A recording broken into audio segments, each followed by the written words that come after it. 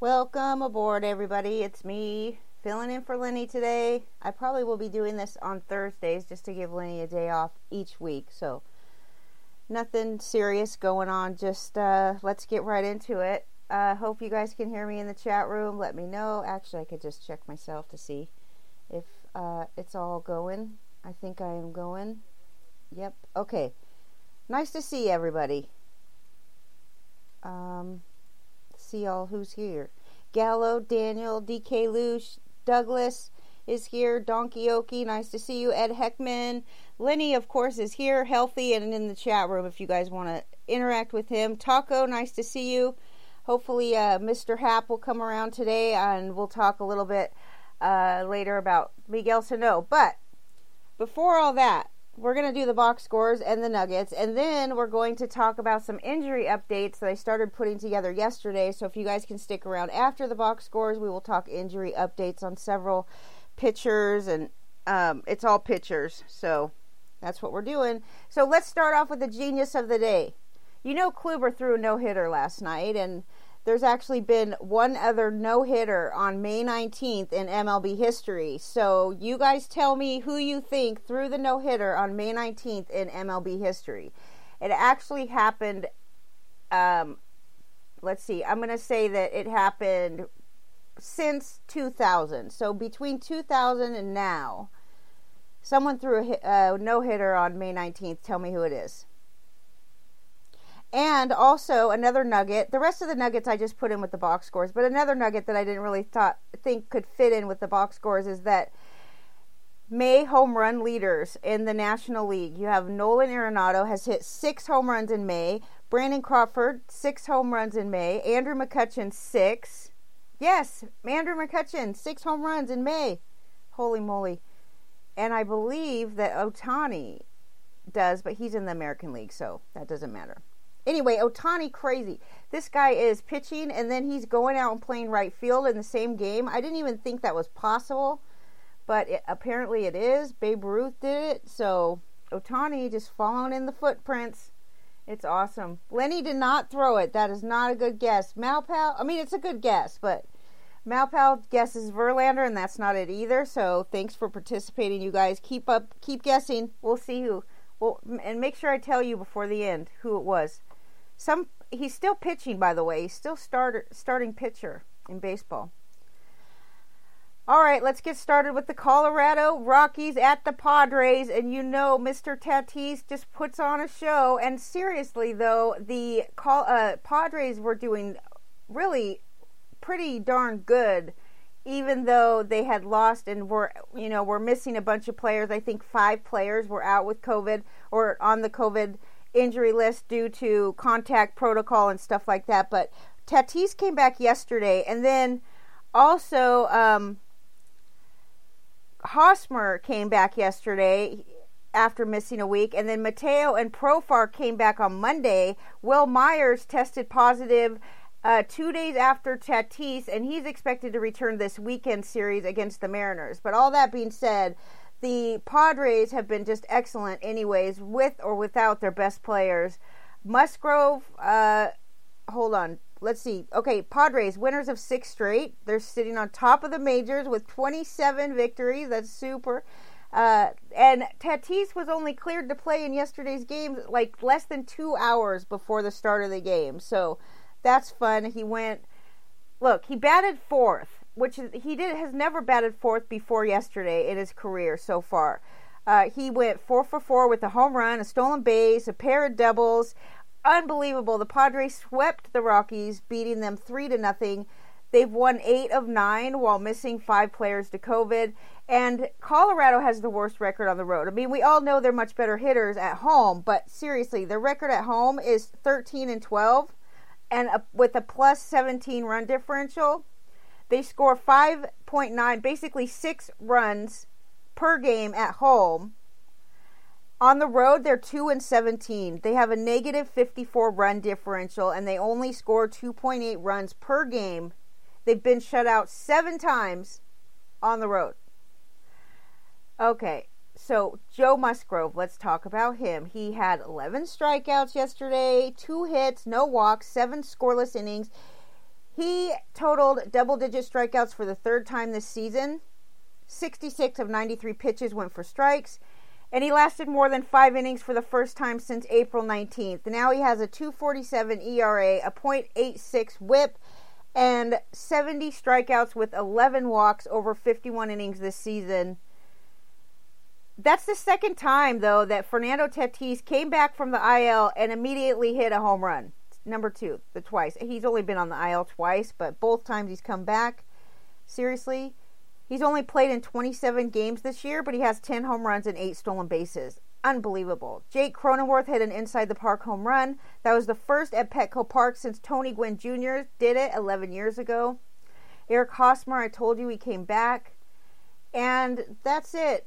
Profar stole a base yesterday, number 6. And Tatis, I already told you, he stole his 8th base. So, go Padres. I love it. Malpal, I bet you're happy too. Let's see. Kershaw's not it. Matt Harvey's a good guess. Not it. Arrieta, not it. Hi, King Hap. We're going to talk about Miguel Sano later on after the box scores. Hope you could stick around. We have a lot to cover today. So, San Francisco at Cincinnati. San Francisco beat Cincinnati 3-0. Gausman got I'm telling you, number one, the pitchers in San Francisco are unbelievable. They're like way better than any that they've ever been. Like, these guys have been just turned their careers around, some of these pitchers. But a lot of this has to do with the fact that their defense is unbelievable. Gausman got out of a couple different jams last night because of the defense. Coming into Wednesday, that's yesterday, the Giants were 3rd in the majors in defensive runs saved with 17 and 4th in UZR with 6.8. They induce a lot of ground balls, okay, more than any other team in baseball. So this is imperative that you have a good defense when you're inducing so many ground balls. It's just absolutely necessary. The Giants were 3 for 9 with runners in scoring position. They left 8 on base. And the Reds were 0 for 5 with runners in scoring position. They left 5 on base. Evan Longoria, he's playing, I actually dropped him. As far as hitting, he's definitely cooled off, but he saved Gausman's ass a couple times yesterday. And it's just amazing how good defensively that he is at his age. Gausman, 6 innings, 1 hit, 8 strikeouts. He's got a 1.66 ERA. That was his 1,000th strikeout of his career. Okay? He retired the first 10 batters before he walked Nick Castellanos in the 4th inning. And Wade Miley, 4 2/3, 6 hits, 1 earned run, 2 strikeouts, 3.50 ERA. It took him 81 pitches to get through 4 2/3. Unbelievable. Dubon, though, between Dubon, Longoria, these guys just... Dubon was excellent yesterday, too, defensively. He hit his 5th double. Austin Slater stole his 7th base, and Buster Posey had 3 RBIs. Barnhart got a double, and that's the end of that game. The Reds committed 1 error, 3 hits. That's it. Miami 3, Philly 1. So Miami beat the Phillies yesterday. The Phillies pitchers... Okay, the last 3 Phillies pitchers to earn a win, which, the last 3 wins that have been given out, they threw a total of 19 pitches combined. All 3 pitchers. That's just goes to show you how these relievers can sneak on in and pitch like 1 inning and grab the win. Anyways, Taylor Rogers entered yesterday with the 5th lowest ERA among qualified starters. He lowered his ERA to 1.74, and he ranked 11th for National League starters with a 1.3 WAR. Yesterday, following his outing, Rogers said that he had his best 3-pitch mix of the season. 4-seamers, changeup, and a slider. He walked the first batter before he pitched. He actually made it he pitched in the 8th inning, so that was the first time in his career that he's pitched in the 8th inning. He earned his 6th win of the season. He also got his first hit of his career, so that's excellent. In 2020, at Philly, it was actually like his worst outing of his career. The last time he was at Philly, he gave up 9 runs, 8 earned, over 3 and like a third innings. So, since then he's had a 2.34 ERA in 12 starts. He says he didn't think about that at all. it's kind of, one of those things where you're going back to a place where you just were horrible, but that obviously doesn't matter. Listen to how he ranks in baseball. He's ranked he's the 7th left-hander since 1982 to reach 100 strikeouts in his first 16 career starts. 43 strikeouts on the four-seam fastball this year. That's the most among Major League pitchers. 76 2/3 innings for him to reach 100 career strikeouts. That's the third fewest in Marlins history. 104 strikeouts through his first 16 career starts.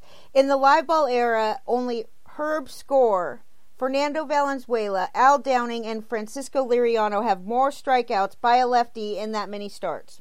Yimi Garcia earned his first career 4-out save.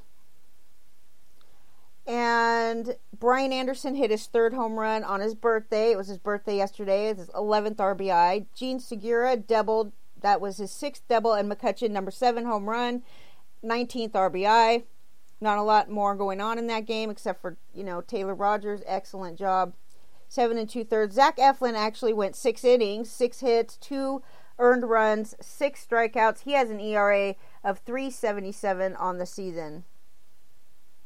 So yeah, Yimi Garcia got his 8th save, but it was his first career 4-out save. Atlanta beat the Mets 5-4. David Peterson pitched 4 2/3, 5 hits, 3 earned runs, 1 walk, 5 strikeouts, has a 4.97 ERA on the season. He's had a couple of really bad outings, but for the most part, he's not bad.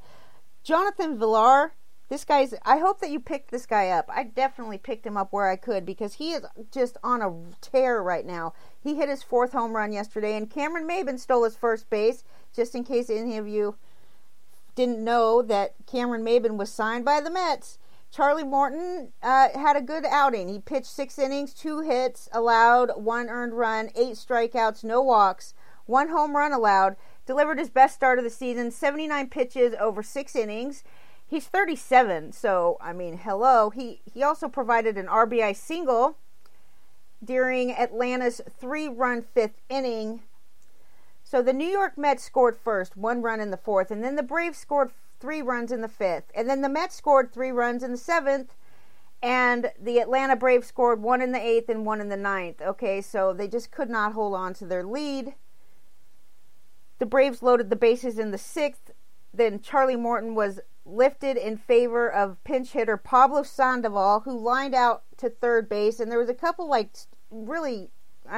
questionable moves that the management made in this game, but it doesn't matter because they won, so nobody's talking about it. They had actually 10 hits and only scored 5 times. And the Mets had 4 hits and scored all 4 of those hits. Acuna entered the game batting .173 with 5 home runs and a .687 OPS over the 22 games that he's played since he missed a couple days in April with a mild abdominal strain. But that was yesterday he hit league-leading 13th home run, first career walk-off home run, and he prevented getting swept by the Mets. They were on the road to getting swept until Ronald Acuna saves the day. Riley hit 2 doubles, Austin Riley, and 2 hits, 2 doubles. Caught stealing, number 3. 3rd time caught stealing. Washington beat Chicago Cubbies 4-3. Max Scherzer, okay, breaking some records here, or just, some milestones here reached for Scherzer. He entered the game ranked 4th in the National League with 68 strikeouts and 4th with 11.92 per 9 innings. So he's striking out almost 12 per 9. It was his 4th of 8. No, his 4th strikeout. He had 8 total, right? But his 4th strikeout moved him past Hall of Famer Jim Bunning into the 19th place on Major League Baseball's all-time strikeout leaderboard, and he has 2,856 strikeouts in his career. So, like I said, he did strike out 8, but he walked 4. That's not that great. He only 2 of them scored on him, 2 earned runs, 5 hits, 100 pitches to get through 5 innings. Not very efficient, Mr. Scherzer. Okay, so he has 76 strikeouts through his first 9 starts this season. And he is on pace literally for 270 strikeouts, okay? If he pitched 200 innings, he would have 270 strikeouts. I don't know if he'll be able to reach 200 innings this season. I mean, you know, I think that the durability factor could become an issue, but if he does strike out 270, he would move into 18th place with 3,054 strikeouts ahead of Justin Verlander and exactly 100 strikeouts behind Pedro in 13th, which is 3,194. Brad Hand's fifth save, but I would say to keep your eye on Brad Hand because he is, I don't know how long of a leash he has, but I'm telling you, he's had some bad outings, okay? And I think that they like having Daniel Hudson pitch more than one inning. So I don't know how long Brad Hand's leash is, but because they do like Hudson in that mid-relief role pitching, you know, like as the effector, but he's capable of saving out games. So if you're in need of a closer, keep him on your watch list. Arrieta threw 5 innings, 7 hits, 4 earned runs, 2 walks, 2 strikeouts, 1 home run allowed. He's got a 4.46 ERA. Chris Bryant stole his second base of the season. Javi Baez hit home run number 10 and drove in his 28th run. Ian Happ, you know what? Everybody says Ian Happ is going to pull it together and, you know, just hold on with Ian Happ. Go pick him up if he's available. He's had a horrible season, and even Jock Peterson is batting leadoff for the Cubbies. I just feel like I'm not that big of a fan of Ian Happ. I just don't believe it till I see it with him. I know apparently he's got all the tools necessary, but he's just not following through. So according to lots of experts, which I've been hearing, like, you know, over the last couple days, it's all about Ian Happ. And so we'll see. I guess if you do have him on your team, don't get too distraught yet because they think he's really on his way to starting to get it together. Jock Peterson, though, like I said, batting leadoff, he went 2 for 4, and his batting average is now up to 260. Douglas, your favorite player, Jock Peterson. And Eric Fetty is fully vaccinated, but he's positive for COVID, so him and Tanner Rainey are now out on the COVID list. Once again, a fully vaccinated player testing positive for COVID. Maybe it's just baseball. I don't really know. Okay, I'm not even going to go there. Anyway, let's talk about Pittsburgh. Another team with great defense, St. Louis, they left 11 runners on base yesterday, okay, and they still beat the Pirates 8-5. The Pirates left 9 runners on base, so there you go. Cahill, he came out early. He only pitched one inning. I'm not really sure exactly what happened. I don't know if many people even have him on in the roster active, but it was between him, Dwayne Underwood Jr., and Oviedo, because Underwood pitched 3 innings, Cahill pitched 1 inning, Oviedo pitched 2 innings, but Cahill got 4 earned runs in 1 inning on only 2 hits, okay? So where did all these people come from? I guess he walked a couple batters.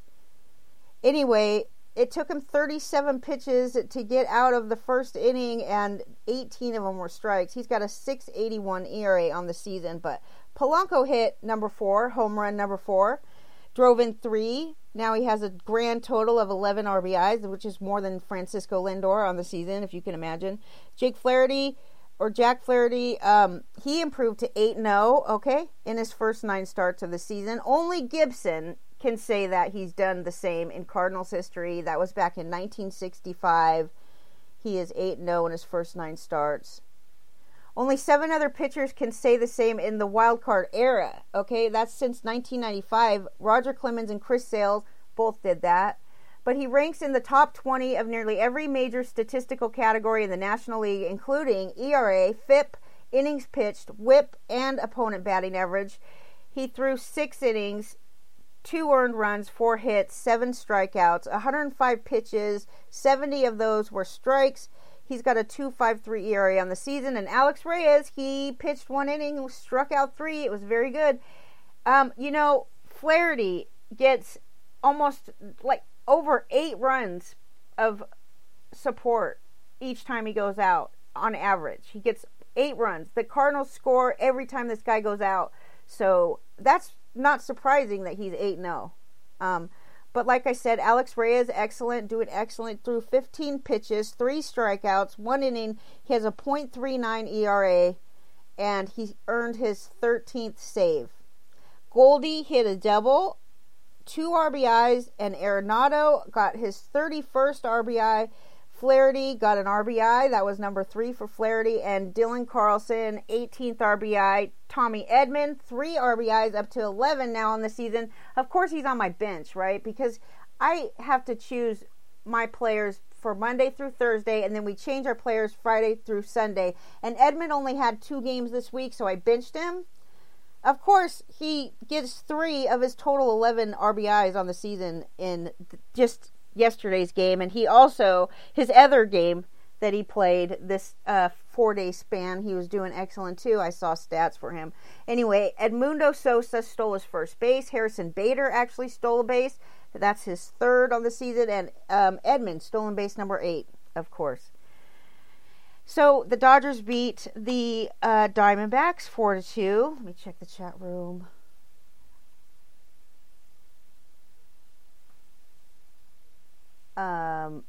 Stardog, we were going to come see you. Good morning to Zelmo. Hi, Zelmo. Robert C. is here.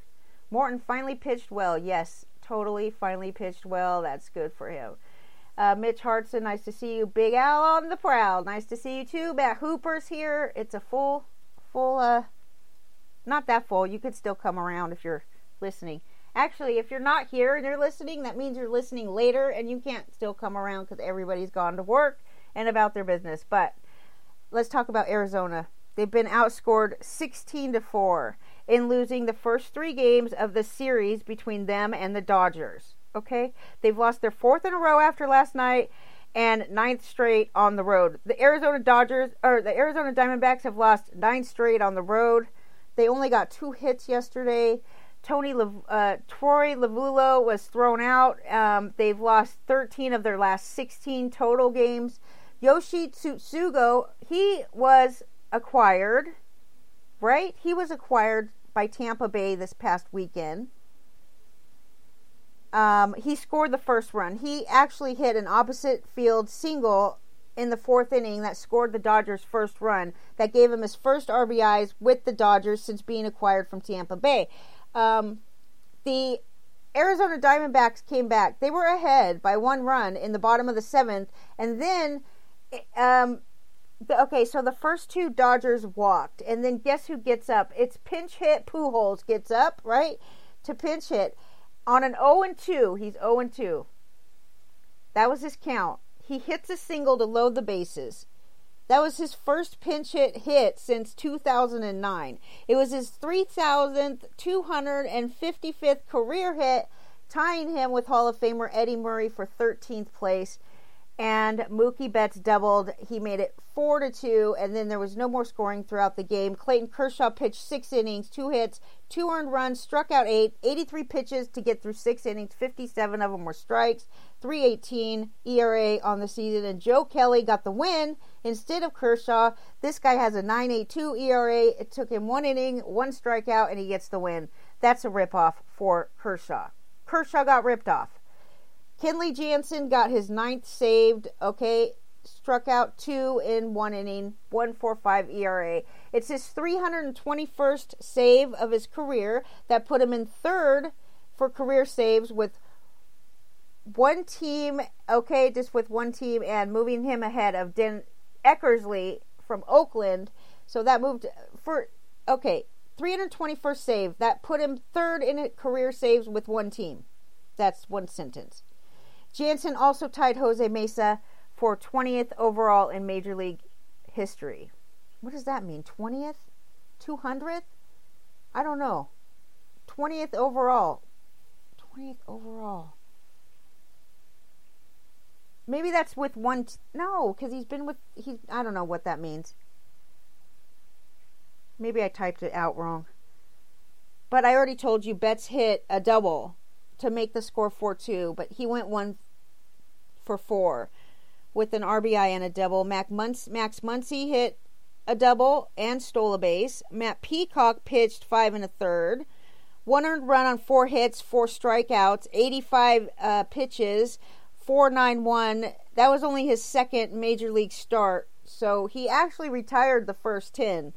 And then I'm not sure if it was him, but someone, I think it was him, who was running to first base inside the batting line. And that's when Lovullo got kicked out of the game because he was arguing with the umpire who called him out when he got hit by a throw. They were trying to throw him out and he got hit by the throw. Anyway, Eduardo Escobar is having a great season. That's on a lighter note for the Arizona Diamondbacks. He went 1 for 4 with his 10th home run. He's got also drove in 2 for RBI number 30 on the season. That's pretty darn good. Nick Ahmed got a double. Number 6, Peralta got caught stealing. Rojas, okay, look, Rojas is great offensively, but is he any good for errors? I don't think so. He just committed his 4th error yesterday, and Pavin Smith committed an error, number 1. Ketel Marte, yes, he's been activated. Whoop-de-doo. He pinch hitted in the 8th. So if you have Ketel Marte, it's time to activate him. That's very exciting, okay? I own him. Obviously, I do, because I wouldn't be this excited otherwise. Madison Bumgarner is going to throw a bullpen today. And Lovullo says that he feels fantastic.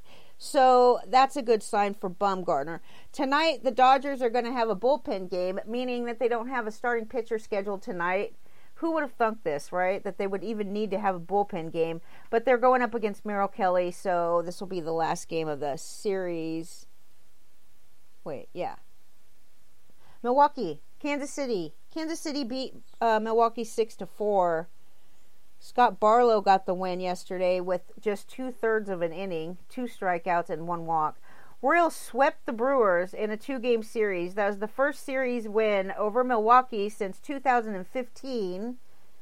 Like I said, Barlow got the win, got the final 2 outs of the 7th inning. Greg Holland worked the 8th, and Stallmount, he gave up a run in the 9th before he struck out Omar Narvaez with 2 runners on to earn his 5th save. So that's good. But he always has to allow runners on base. He can't just get it done cleanly. Burns, okay, Corbin Burns, 92 pitches to make it through 6 innings. He walked his second batter of the season. That's too bad. But he also struck out 9, okay? He joined Shane Bieber with at least 9 strikeouts in each of his first 7 starts. Unbelievable.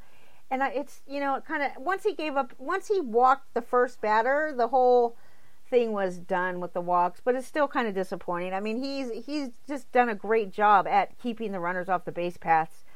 Pedro Martinez has the major league record with at least 9 strikeouts in his first 9 starts for Boston in 1999. So these 2 guys, Burns and Bieber, have both struck out at least 9 in each of their first 7, so they have 2 more to go to tie with Pedro, your daddy.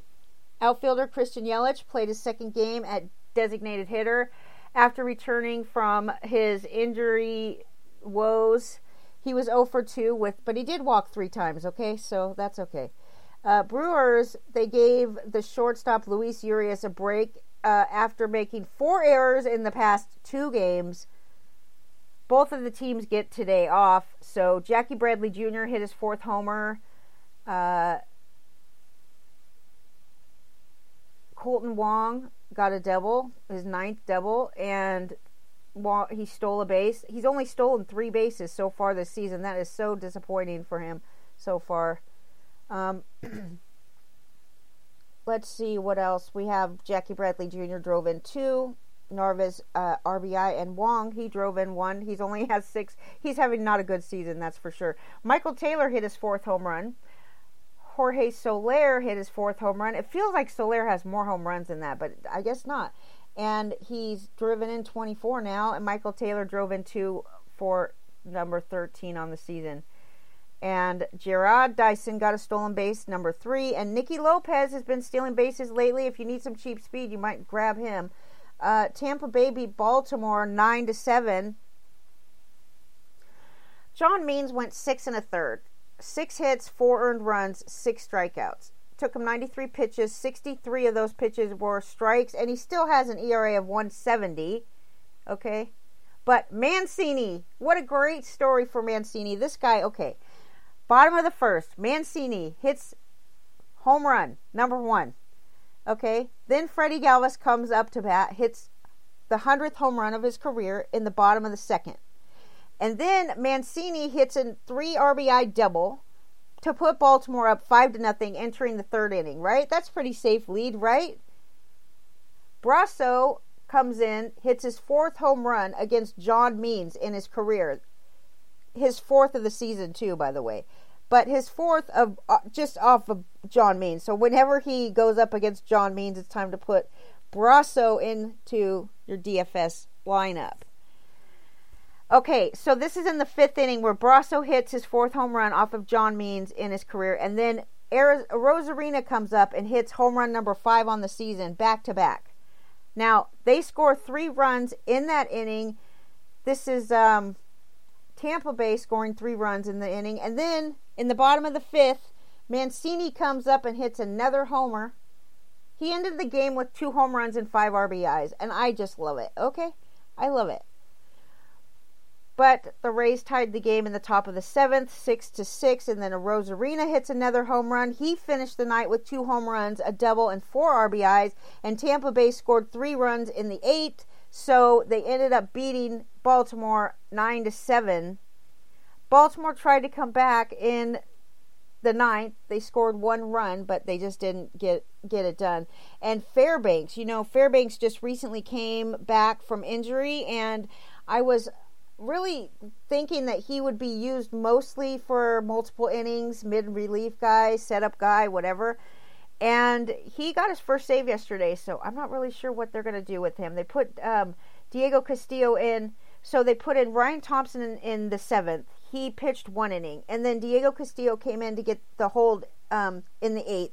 And then Fairbanks came in the 9th. So this is not like an extra inning game or anything. And Ryan Yarbrough pitched 6 innings, but he did not get the win. Ryan Thompson got the win. So Yarbrough gave up 7 hits, 3 earned runs, and struck out 2.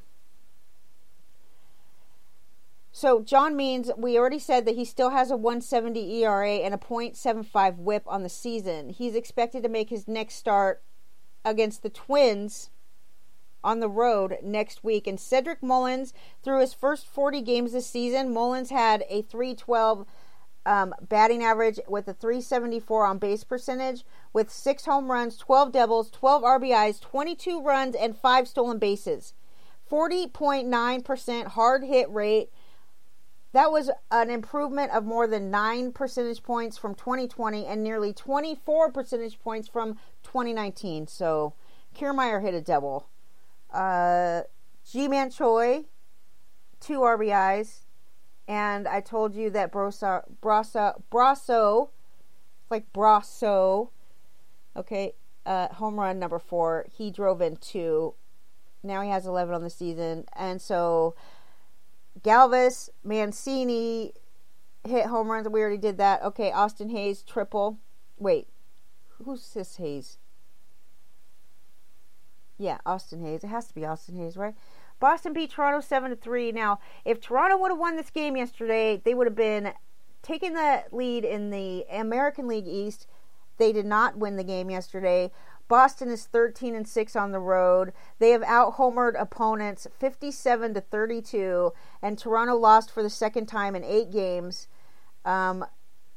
Garrett Richards pitched 6 2/3. He's great for innings, okay? He's great for innings. I do not trust him at all for walks. He walks batters like crazy, but still, if he can keep continuing to pitch 6 innings per start and strike out 5 every time, then his 4 walks yesterday aren't that big of a deal, right? Especially if they don't score, because he only earned 2 runs. The first 4 batters reached base on Garrett Richards, but Toronto only scored once. And Garrett Richards won his 4th straight decision. Ross Stripling, of course, did not do so hot. 6th start of the season, coming off a 9 strikeout start. He only made it through 3 2/3 with 8 hits, 6 earned runs, 3 strikeouts. Boston scored 5 runs in the first inning. Verdugo hit a home run. JD Martinez hit his first home run in 12 games. Look, Verdugo, 6th home run, 2 RBIs. JD Martinez, first home run in 12 games for number 11 on the season. He has 34 RBIs. Kiki Hernandez hit his 5th home run. And he got a double. And he got an RBI. That only gives him 11. He's been out hurt for a little bit. And then Christian Vasquez, he hit home run number 3 with 2 RBIs. And Franchy Cordero hit his 6th double. And Bobby Dalbec hit his 8th double with an RBI, putting him at 18 on the season. So all of this hitting going on. 13 hits for Boston on the night. Semien hit his 10th home run, 8th double, 2 RBIs, putting him at 26 on the season. He's having a good season. I mean, his season is much better than you could say about Lourdes Gurriel. Obviously, much better than you could say about George Springer, who hasn't even played, okay? So anyway, Vladdy hit a double. That was his 9th. And he drove in his 31st RBI on the season. Bo Bichette hit a double. That's number 10 for him. Eduardo Rodriguez was running the bases because they are going to go to Philly this weekend. And Eduardo Rodriguez will have to hit, okay? He's 0 for 20 at the plate, including 10 strikeouts, 3 sacrifice bunts, and 1 run scored. But I will bring up Alek Manoah, who we talked about on the roundtable on Monday night. He is a Toronto Blue Jays prospect, pitching prospect. He was taken 11th in the 2019 draft. But he allowed 1 run and struck out 10 yesterday for AAA Buffalo. And his ERA through 3 starts this season is .50. So we expect a call for him in the near future.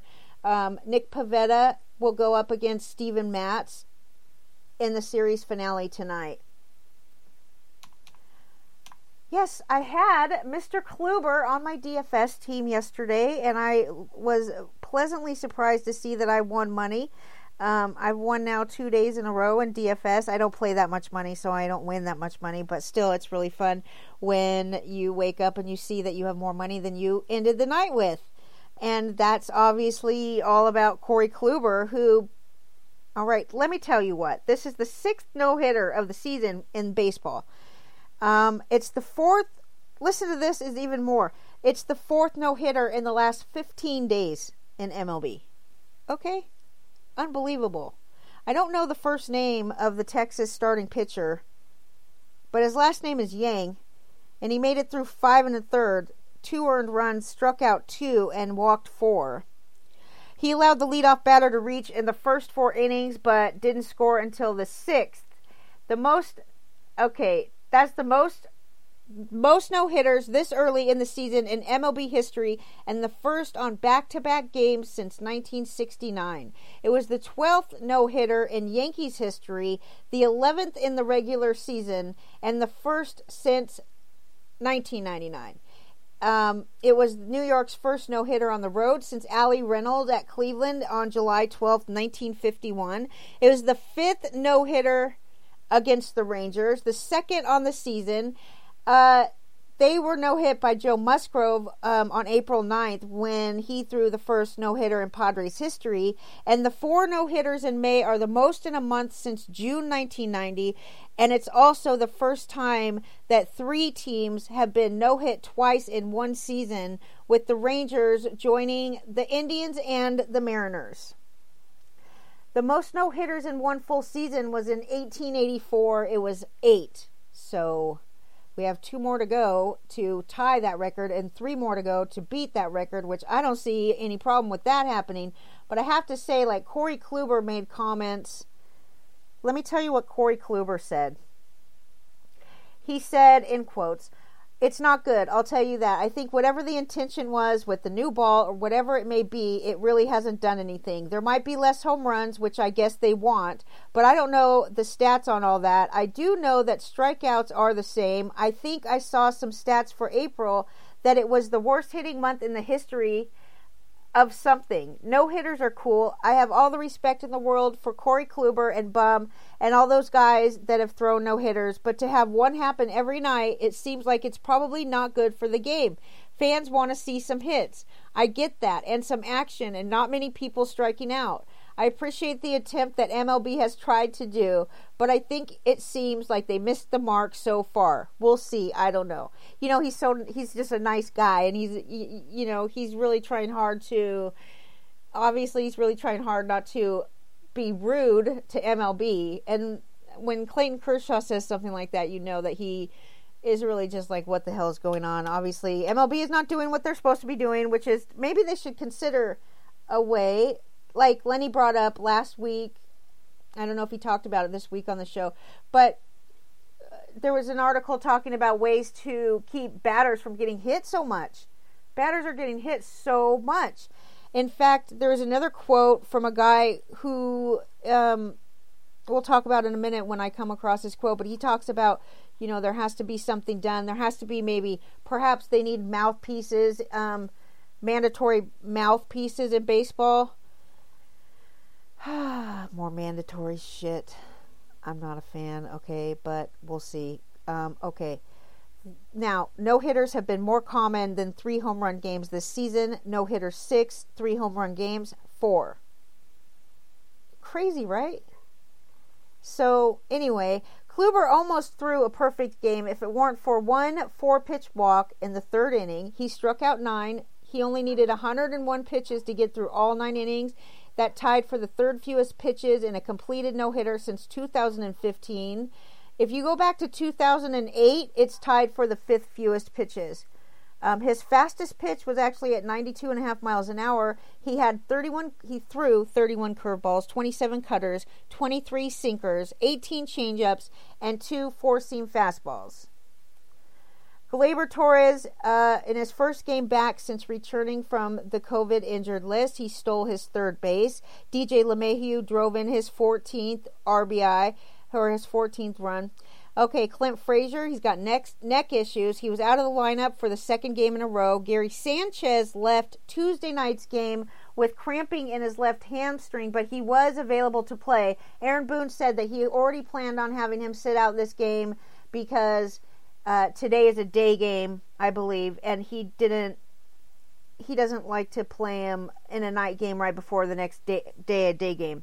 So I think the Yankees play a day game today. The Yankees are 6-3 going into the finale of their trip. Domingo Germán will pitch for New York against Dane Dunning, who has a horrible time in the 1st inning. So imagine lots of runs being scored early in this game. It will be the 9th start for this guy, though. Okay, 9 starts is the most among any American League rookie this season. So he's accomplished that feat. Now, F those clowns in Georgia. Wait. Oh, you're kidding me. I'm not even going there. Okay. I'm not even going there. But that's... Holy moly. Cleveland beat the Angels 3-2. Angels have lost 6 of 8. They're 0-2 since losing Mike Trout. He's not going to be out for at least 6 weeks. Now, they were talking about this on the Athletic podcast because in Tout Wars, you can receive FAB money if you have a player that is out or out for the season or has not really played, like one of my players, Nick Anderson. I'm going to probably trade him in. And you get back 5 times what you paid for him in the auction. So, like, if I spent... And this guy, I don't know exactly who it was. It was like either Michael Beller or Nando or one of these guys on the Athletic podcast. He said that he spent like $51 on Mike Trout. And he actually has been very tempted to give Trout back for the $51 times 5, which is... Holy moly, it's like $250 or $260 that he would get back in FAB money for trading in Mike Trout. But I don't know how that works because I was always under the impression that the player had to be like out for the season or had to miss at least a certain number of games. But anyway, he's going to be out for at least 6 weeks and probably more. I don't know. Trout's amazing, so maybe he'll go quickly. But the Angels have been horrible since they lost him, really. They are 0-2 since losing Mike Trout. And Ohtani, though, okay, what a highlight of the game. This guy is crazy. He pitched 5 hit ball into the 5th inning with 5 strikeouts, and then he went and played right field for 1 1/3 innings and had 3 at-bats, with 1 for 3 with a bunt single and got caught stealing. But how fun is that, right? Too bad you can't, like, in fantasy. I mean, I'm assuming that you only can put him in as a pitcher when he pitches. And then, of course, even though he goes out and gets hits, you still can't get those those points for that game. But, he seems to be on track to pitch a good number of outings this year, a good number of games started, a good number of home runs hitting, Ohtani is having the year that everybody wanted him to have a couple years ago, which is just another example of how you have to be patient with these guys, especially when they come from a foreign place. They don't speak the language, and they're just not used, they just need a little bit of time to... There's so much pressure, on them to come over and be perfect, just like these youngsters that come up as prospects. It just takes them a little while. Look at Vladdy, too, is another one. Just remember that 9 times out of 10, these players are not Fernando Tatis right off the bat. They're just not. Civale, 4 hits and 8 strikeouts in 7 innings. He's having a good season. Okay? 114 pitches in 7 innings, so not that efficient, but still. He's 6-1 now. He got the win yesterday. Now he's 6-1. Karinchak pitched the 9th for his 5th save, and Cleveland did not allow an Angels runner past first base in the final 5 innings. That's pretty good. Jared Walsh hit his 8th home run. Jose Iglesias had an RBI double. Jake Bauers home run. Fran Mill got an RBI double in the 1st and a double in the 4th. And the Twins played doubleheader in LA today. Alex Cobb is coming off the IL, so he will be activated to pitch the 1st game, and then Griffin Canning will pitch the 2nd for the Angels. Yeah, foreign or domestic. That's very true. Foreign or domestic. Woke does equal broke, I will say. And the people that are losing the most from the MLB going woke are not the people that made the voting laws. So if you have a problem with that, why are you taking it out on the people of Atlanta who are losing out on millions and millions of dollars? And I just believe it was a horrible decision. So, just remember, it'll come after you one day. If you get happy that people get canceled, it will get turned on you sooner or later. That's without question. Houston beat Oakland 8-1. Oakland was coming off their MLB leading 5th walk-off win. Okay, on Tuesday they got it. Houston won 7 of the last 8 games. The Astros pulled back within a half of a game of the defending American League West champions Oakland A's in the division. Last led the AL West on April 8th, the Houston Astros. So they're going back and forth. Houston is a pretty good team this year for sure. Greinke pitched 8 innings. We love it. He struck out 8, 1 earned run, did not walk anybody, 4 hits. He won back-to-back starts for the first time this season. And Altuve comes out, just starts the game off with very first pitch, leadoff home run. That was his 2nd on the season to hit a lead. 2nd time this season that he hit a leadoff homer. He's 2nd in the league with a .346 batting average, and he's still getting booed every chance that they can at Oakland. I love it when the fans boo them. I just do. I think that, it'll go away soon, but they still deserve it. They didn't get it last year, so I'm just saying they're getting punished. Only certain ballparks are really doing it, though, you guys. It's not happening all over the country either. So it's like Oakland and the Yankees, it seems to be like the first teams that come to my mind that are just booing the crap out of the Astros, but it's not helping. It's not helping. They're still losing to the Astros. Yuli Gurriel is like a fantasy dream this year, okay? I told you guys to pick him up a long time ago. He scored he hit a 2-run double. He had 2 2-run doubles. So he had 2 doubles, 4 hits, 4 RBIs. Michael Brantley had an RBI single. Frankie Matas, he had his 3-start winning streak snapped. He allowed 2 runs and 7 hits over 5 innings, struck out 6 and walked 2. Sean Murphy had an RBI double in the 2nd, but then he exited early after he got hit by a couple of foul balls behind the plate. We'll see what happens with Sean Murphy. Astros right-handed pitching prospect Tyler Ivey has been called up to make his major league debut tomorrow against Texas. And this is so funny. I had to put this in because I can't even imagine. Every single day, every single time, Lenny and I only do a show on Sirius 1 time a week. But we always, we try to, every game, talk about like the current injury updates with certain players, whatever. AJ Puck. This guy, every single time, every Sunday, AJ Puck is out throwing some kind of bullpen or sim game or whatever. So this guy every time, and he never comes back. He never gets better. He has a strained left biceps. He's set to pitch an inning with AAA Las Vegas on Thursday. What does that mean? So he's finally made it to AAA at least. Now where he's on a rehab.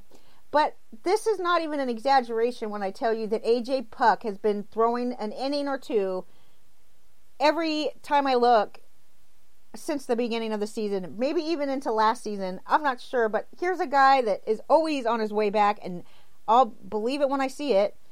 Lefty Luzardo, he's got a hairline fracture on his pinky. He's going to throw with the A's. He's likely to need a couple innings with Las Vegas before returning also, but I have a better feeling about him coming back than I do AJ Puk, that's for sure, okay? Cole Irvin, he's going to take the mound for Oakland in the finale today. He's looking for his first victory against the Houston Astros. He's 0-2 against the Astros with a 7.45 ERA in 2 previous matchups, I would say, and those are both this season, by the way. So I'm definitely taking Luis Garcia over Cole Irvin. Even though I like Cole Irvin a little bit, he's got a 3.02 ERA on the season. He is horrible against the Astros. Do try to put in then the other very affordable pitcher today, which would be Luis Garcia.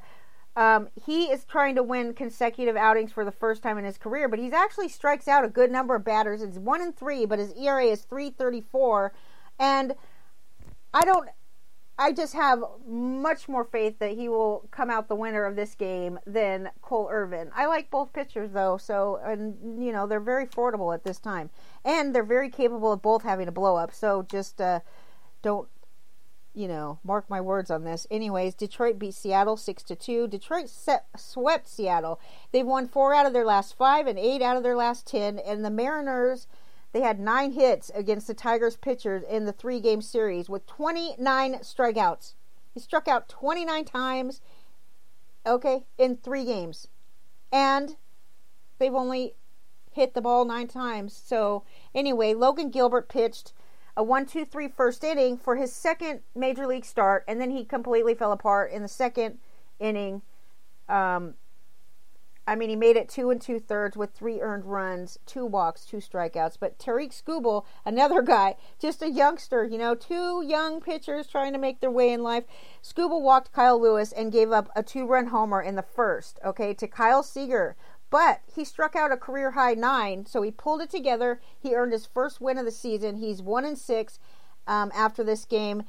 4 hits over 5 innings pitched. And again, career-high 9 strikeouts. So, hey, if he was going to do it in any game, it was probably going to be about the horrible Seattle Mariners right now. Wilson Ramos, Nomar Mazara, Eric Haase drove in runs, and so Willie Castro left the game with the left elbow bruise. He was hit by a pitch in the 3rd inning. AJ Hinch says his status is day-to-day, and he'll get at least 2 days of rest. The Tigers are off today, so Hinch said that he's unlikely to play Friday, tomorrow, due to the matchup. But Dylan Moore was put on the 10-day injured list for Seattle with a strained calf. They are hoping that it's not too serious. The calf has been bothering him for a couple days, so they were just concerned about the fact that it wasn't really clearing up as quickly as they hoped it would. Yermin Mercedes, he hit a 3-0. He swung on a pitch, a 3-0 count on Monday night. And then on Tuesday night, the White Sox couldn't hold on to a 2-run lead in the 8th inning.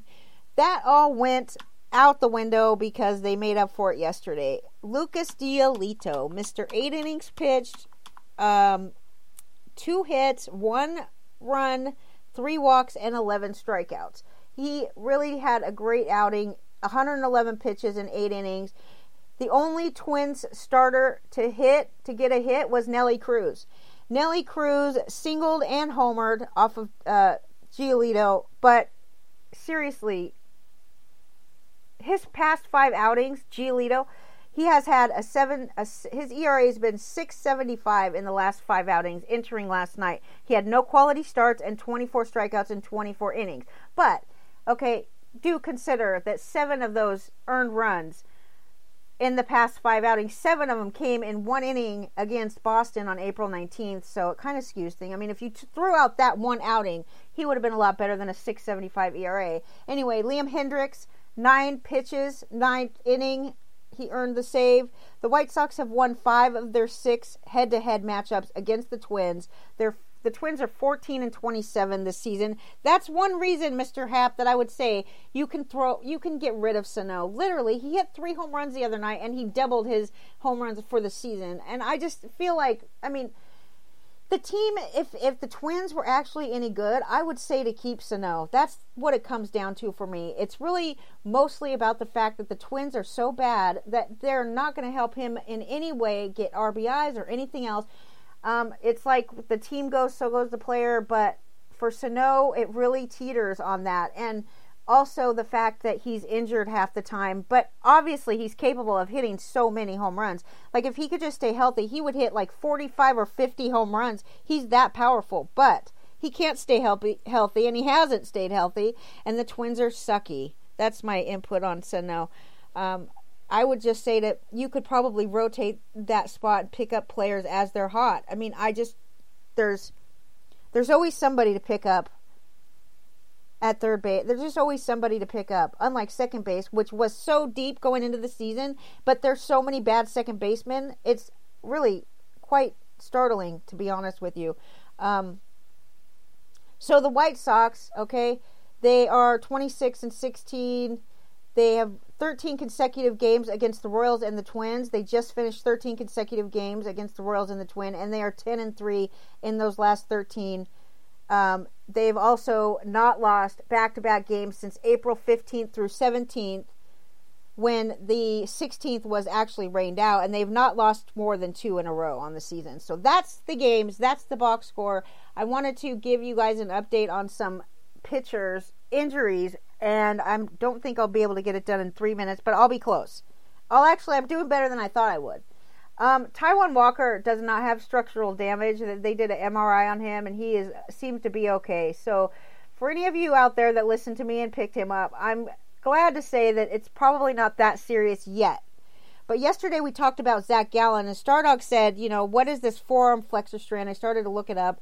I kind of got a little hooked on, like, what is this? Well, what I found out is that it's usually, this is not a guarantee, but I did read, The Athletic does an injury, article. There's a person that specializes in injuries, so they must have some kind of more credentials than I do when we're talking about injuries. Obviously, anybody probably does, but, I'm still capable of seeking out information. The guys on the podcast at The Athletic said that they were not that concerned about Duffy, but I am concerned about Duffy, and I do believe that it is not as easy and as simple as just a 10-day stint on the DL. It's going to be it better be worse than that, because if it's not, it's going to lead up to Tommy John. They say that this grade 1 is good, that it's, anytime you hear grade 1, that's a positive. That means it's the lowest grade of strain. With the forearm flexor strain, it's often a precursor to UCL damage, which you know what that means, Tommy John surgery. Now, Duffy already had Tommy John surgery on the same elbow back in 2012. That he was happy that his diagnosis didn't involve damage to the UCL. But this is the thing. The UCL is protected by the forearm flexor. The forearm flexor is a group of muscles near the elbow that are important for protecting the ulnar collateral ligament. So if they're damaged, then the UCL is absolutely vulnerable to tearing. And obviously the grade 1 strain makes it's pretty mild, but Duffy, I just think that he needs at least, they say at The Athletic that he needs, this is not on the podcast. The podcast guys say that it's only going to require a minimum stint on the IL, but the article for the injury updates, the injury professional says that he's going to need at least 2 to 3 weeks before even picking up a baseball. So we'll see what happens there. I would tend to trust the guy with the credentials over the podcast fantasy experts such as myself or whatever. Zach Gallen. Okay, I'm writing off Zach Gallen. Unfortunately, okay, I have to say this to you guys. He's got a problem. All right.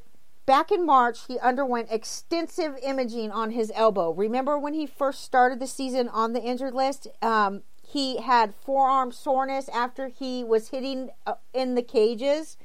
Stupid batting cages. But the MRIs back then and all this extensive imaging on his elbow did not show any kind of problems with his UCL. The MRI showed that it was completely healthy. It was just whatever it was, soreness, blood. It was probably a forearm flexor problem, right? Anyway, I don't know that for sure, but now he's been diagnosed with a small tear of his UCL, which occurred over the past 2 months because, like I said, the extensive testing and imaging that we did heading into the season did not show any tears. Now it does. Look, I mean, I can say that the only pitcher that I've ever seen in my history of looking at baseball that has had a partial tear to their UCL that did not end up in Tommy John surgery is Tanaka. Tanaka did that. I was very surprised that he had done it. At that time, it was the only pitcher that I've ever seen do that, and I highly doubt that Gallen is going to be added to the list.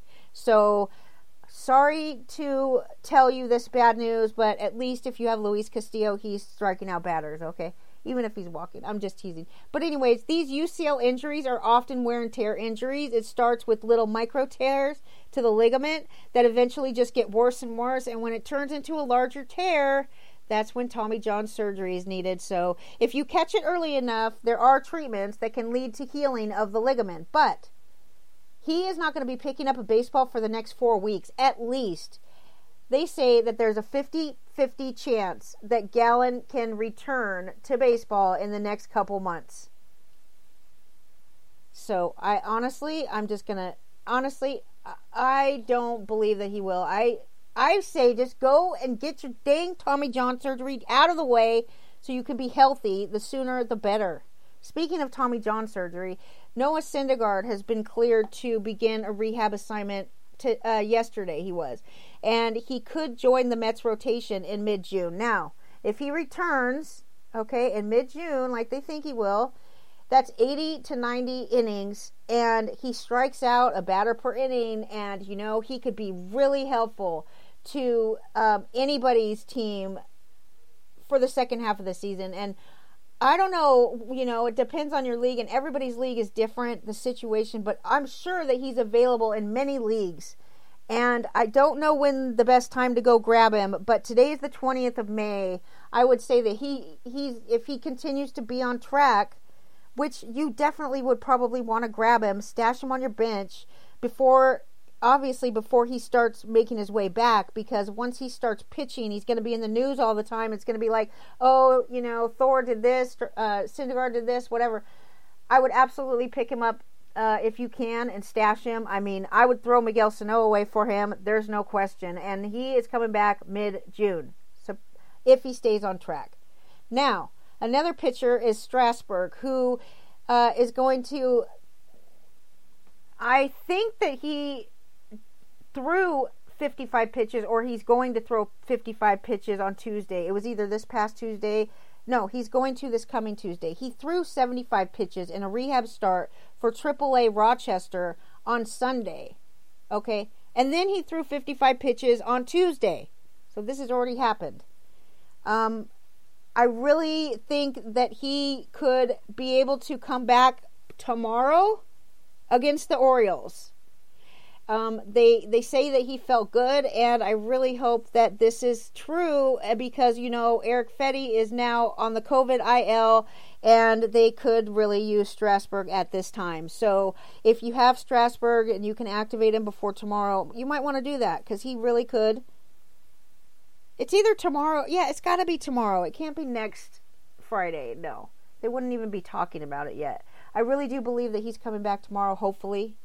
And what the hell, if you have him, throw him in your active lineup. Do not even wait. I know people like to wait when pitchers come off the IL. I say never do that, because it's okay if he fails. It's so much worse if he's sitting on your bench and he comes back and has an excellent outing. One more pitcher on the list, Framber Valdez. He is scheduled to come back soon. He's actually coming back quicker than we thought from his injury, his pinky or finger problem, whatever. We thought he was going to be out for the season, but that's no longer the case, and he is getting very close to coming back. So what do you expect from him? He's expected to return on the 3rd of June. He is going to make another rehab start for AAA this Saturday, and he is going to have, I think that he's probably going to have a couple more rehab starts, but then he's going to be back. So I would say early June, within the next 10 days, he should be back. What can you expect when he comes back? I would say you could probably expect a strikeout per inning, an ERA, mid-3 ERA from this guy, and you could, he's coming back. I don't know how many innings they're going to give him. I would say about 70 innings, maybe 70 innings. He pitched in 2020, he pitched 70 innings in 11 starts, and in 2019 he pitched about 110 innings total. So obviously they're not going to let him go over that, but he doesn't have time to go over that anyways. I think that he's less of a pitcher than Syndergaard. Obviously, if you have a choice, you should take Syndergaard. But definitely another pitcher that can help you out going down the stretch. And, be paying attention because, like I said, Alek Manoah is going to come up for the Toronto Blue Jays. Of course, you're talking to me, and I will never, ever choose a prospect over an experienced pitcher if I have a choice. But I know everybody likes these youngsters coming up, so do pay attention. In the next couple weeks, we're going to see a lot of youngsters. That's it for the day, you guys. 10:07. Yes, I did tell you to get Lamet, and I don't regret it. I would tell you to get Lamet every day again. I would do it again, no doubt about it, because Lamet obviously didn't pan out, but you didn't lose much by getting him. And, if he would have worked out, he's a great pitcher. He's injured. I can't help that. I can't tell you that. But, I understand if you don't believe me anymore, Matt Hooper. I understand. I've told some people some pretty bad advice along the way, but some of my advice has been great, like pick up Yuli Gurriel and Taijuan Walker, and I've had a couple good ones. Okay? So, credit for good things, too. Anyway, have a great day, everybody. Hope the sun is out and it's enjoyable for you all. We'll see you. Lenny will be back tomorrow.